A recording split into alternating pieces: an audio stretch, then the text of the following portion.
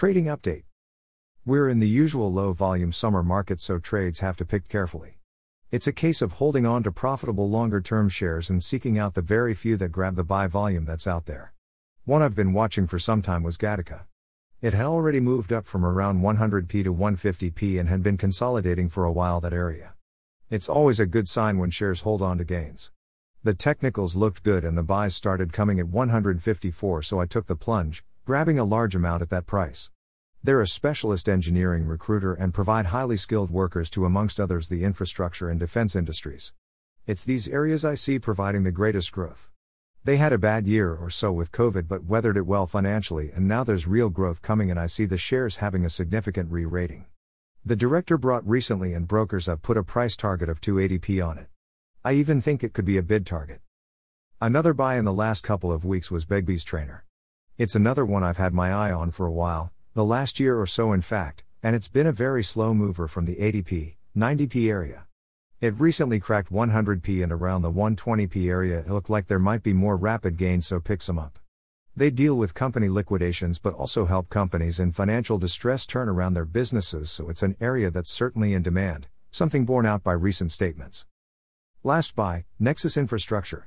It's a small one and can sometimes have a wide spread, but I think it's worth a go. I grabbed some shares at 189. They do what they say on the can, but the big money for these is in charging points for electric vehicles. It's a major growth area as the UK needs to make a huge investment in this area if it's going to get anywhere near its 2030 target. Remember, most car makers are gunning to ramp up electric vehicle sales after 2025, not 2030. Electric vehicles are stupid, hydrogen is a far better alternative, but if that's where the money is, that's where I'll go. I'm happy to make money out of stupid. On to highlights. One of the shock positions, Cyanconode started a sizable move up on two lots of good news. They picked up another contract for smart meter rollout in India and have signed a global strategic alliance with an American utilities firm, so this just shows the hidden value in this company. Its growth potential is huge and I see enormous gains over time with this share price. 10p is the one to crack as it's a sticky area, but once it does there's nothing to stop this share. Compe has surged since buying, currently having a go at 330. Some buys coming in on Stek as well, just need some news to send this one surging. The road to Dunkirk. MMT and the insanity of green energy. The US will spend $6 trillion a year in 2022 if the Democrats get their way. By 2031 this will rise to over $8 trillion. Not since World War II has US government spending risen so high. If Biden gets his way, the US government will spend a quarter of the nation's total economic output each year, while only 1/5 of the total economy will be collected in taxes. With that money will come infrastructure spending and more social security. Most of the infrastructure spending will be on green energy. Yet so-called green energy is as bad for the climate as the current carbon dioxide emitting energy we use now. Just more expensive and less reliable, and in the long run more damaging to the economy. More on that later, but first, what about that yawning gap between money coming in and money going out? Well, this is where modern monetary theory comes in, MMT for short. Simplified, the idea is the central bank and the treasury work as one. The treasury spends as much as it wants, no limit, on whatever it wants. The central bank, being the printer of money, simply provides the treasury with as much as it wants. What if the bond market freaks, you ask? What if the interest on bonds goes through the roof? Well, the central bank simply bypasses the bond market and wires the money direct to the treasury. Such is the madness of MMT. If inflation were to rise, as it most assuredly will, then instead of raising interest rates the government simply increases taxes. This, according to the theory, will remove some of the excess money and bring inflation under control.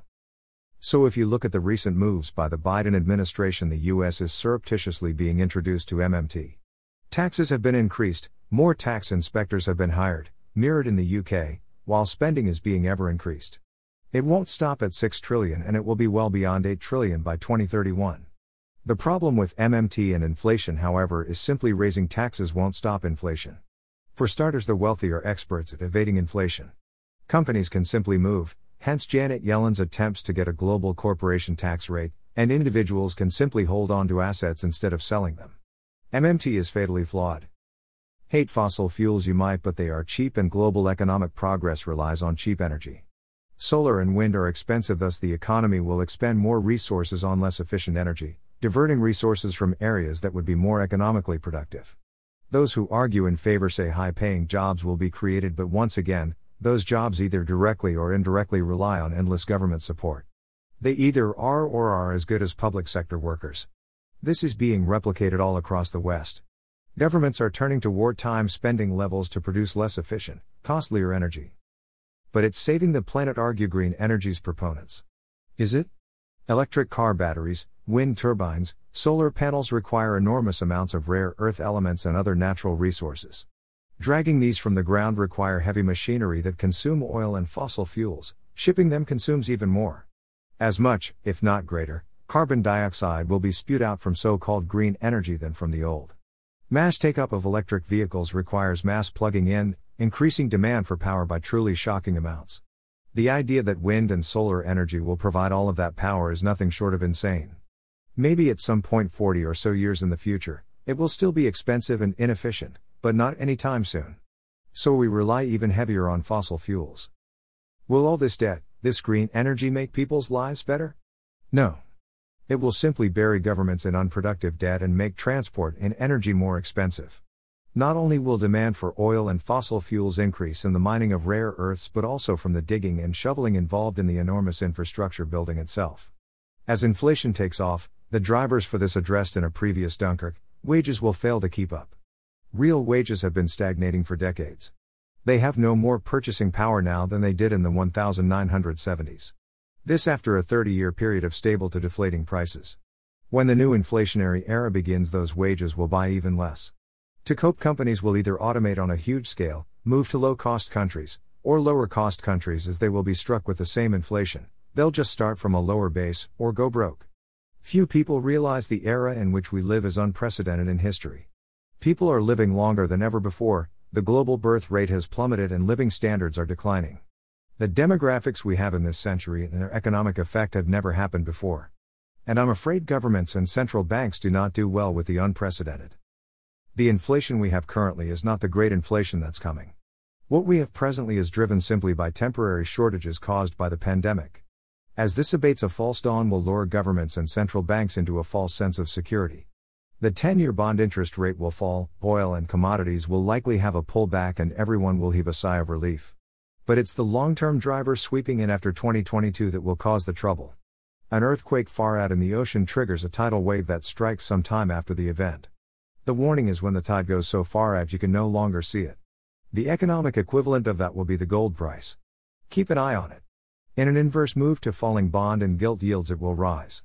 There's plenty of time right now to prepare. Try to get assets that either hold or increase their value or provide cash flow. Avoid crypto like the plague. It's riddled with fraud and has no future in its present form.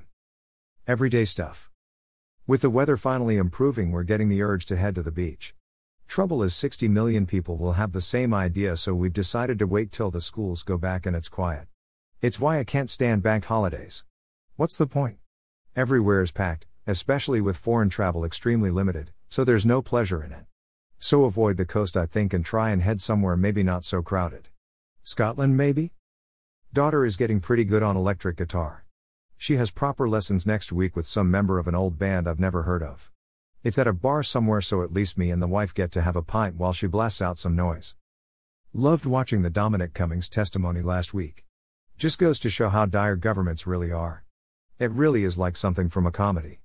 Cummings trying to shake the PM's dog off his leg, Cobra meetings where a minister bawls "We are all FD." This is what it's really like. Next update Sunday 13th June.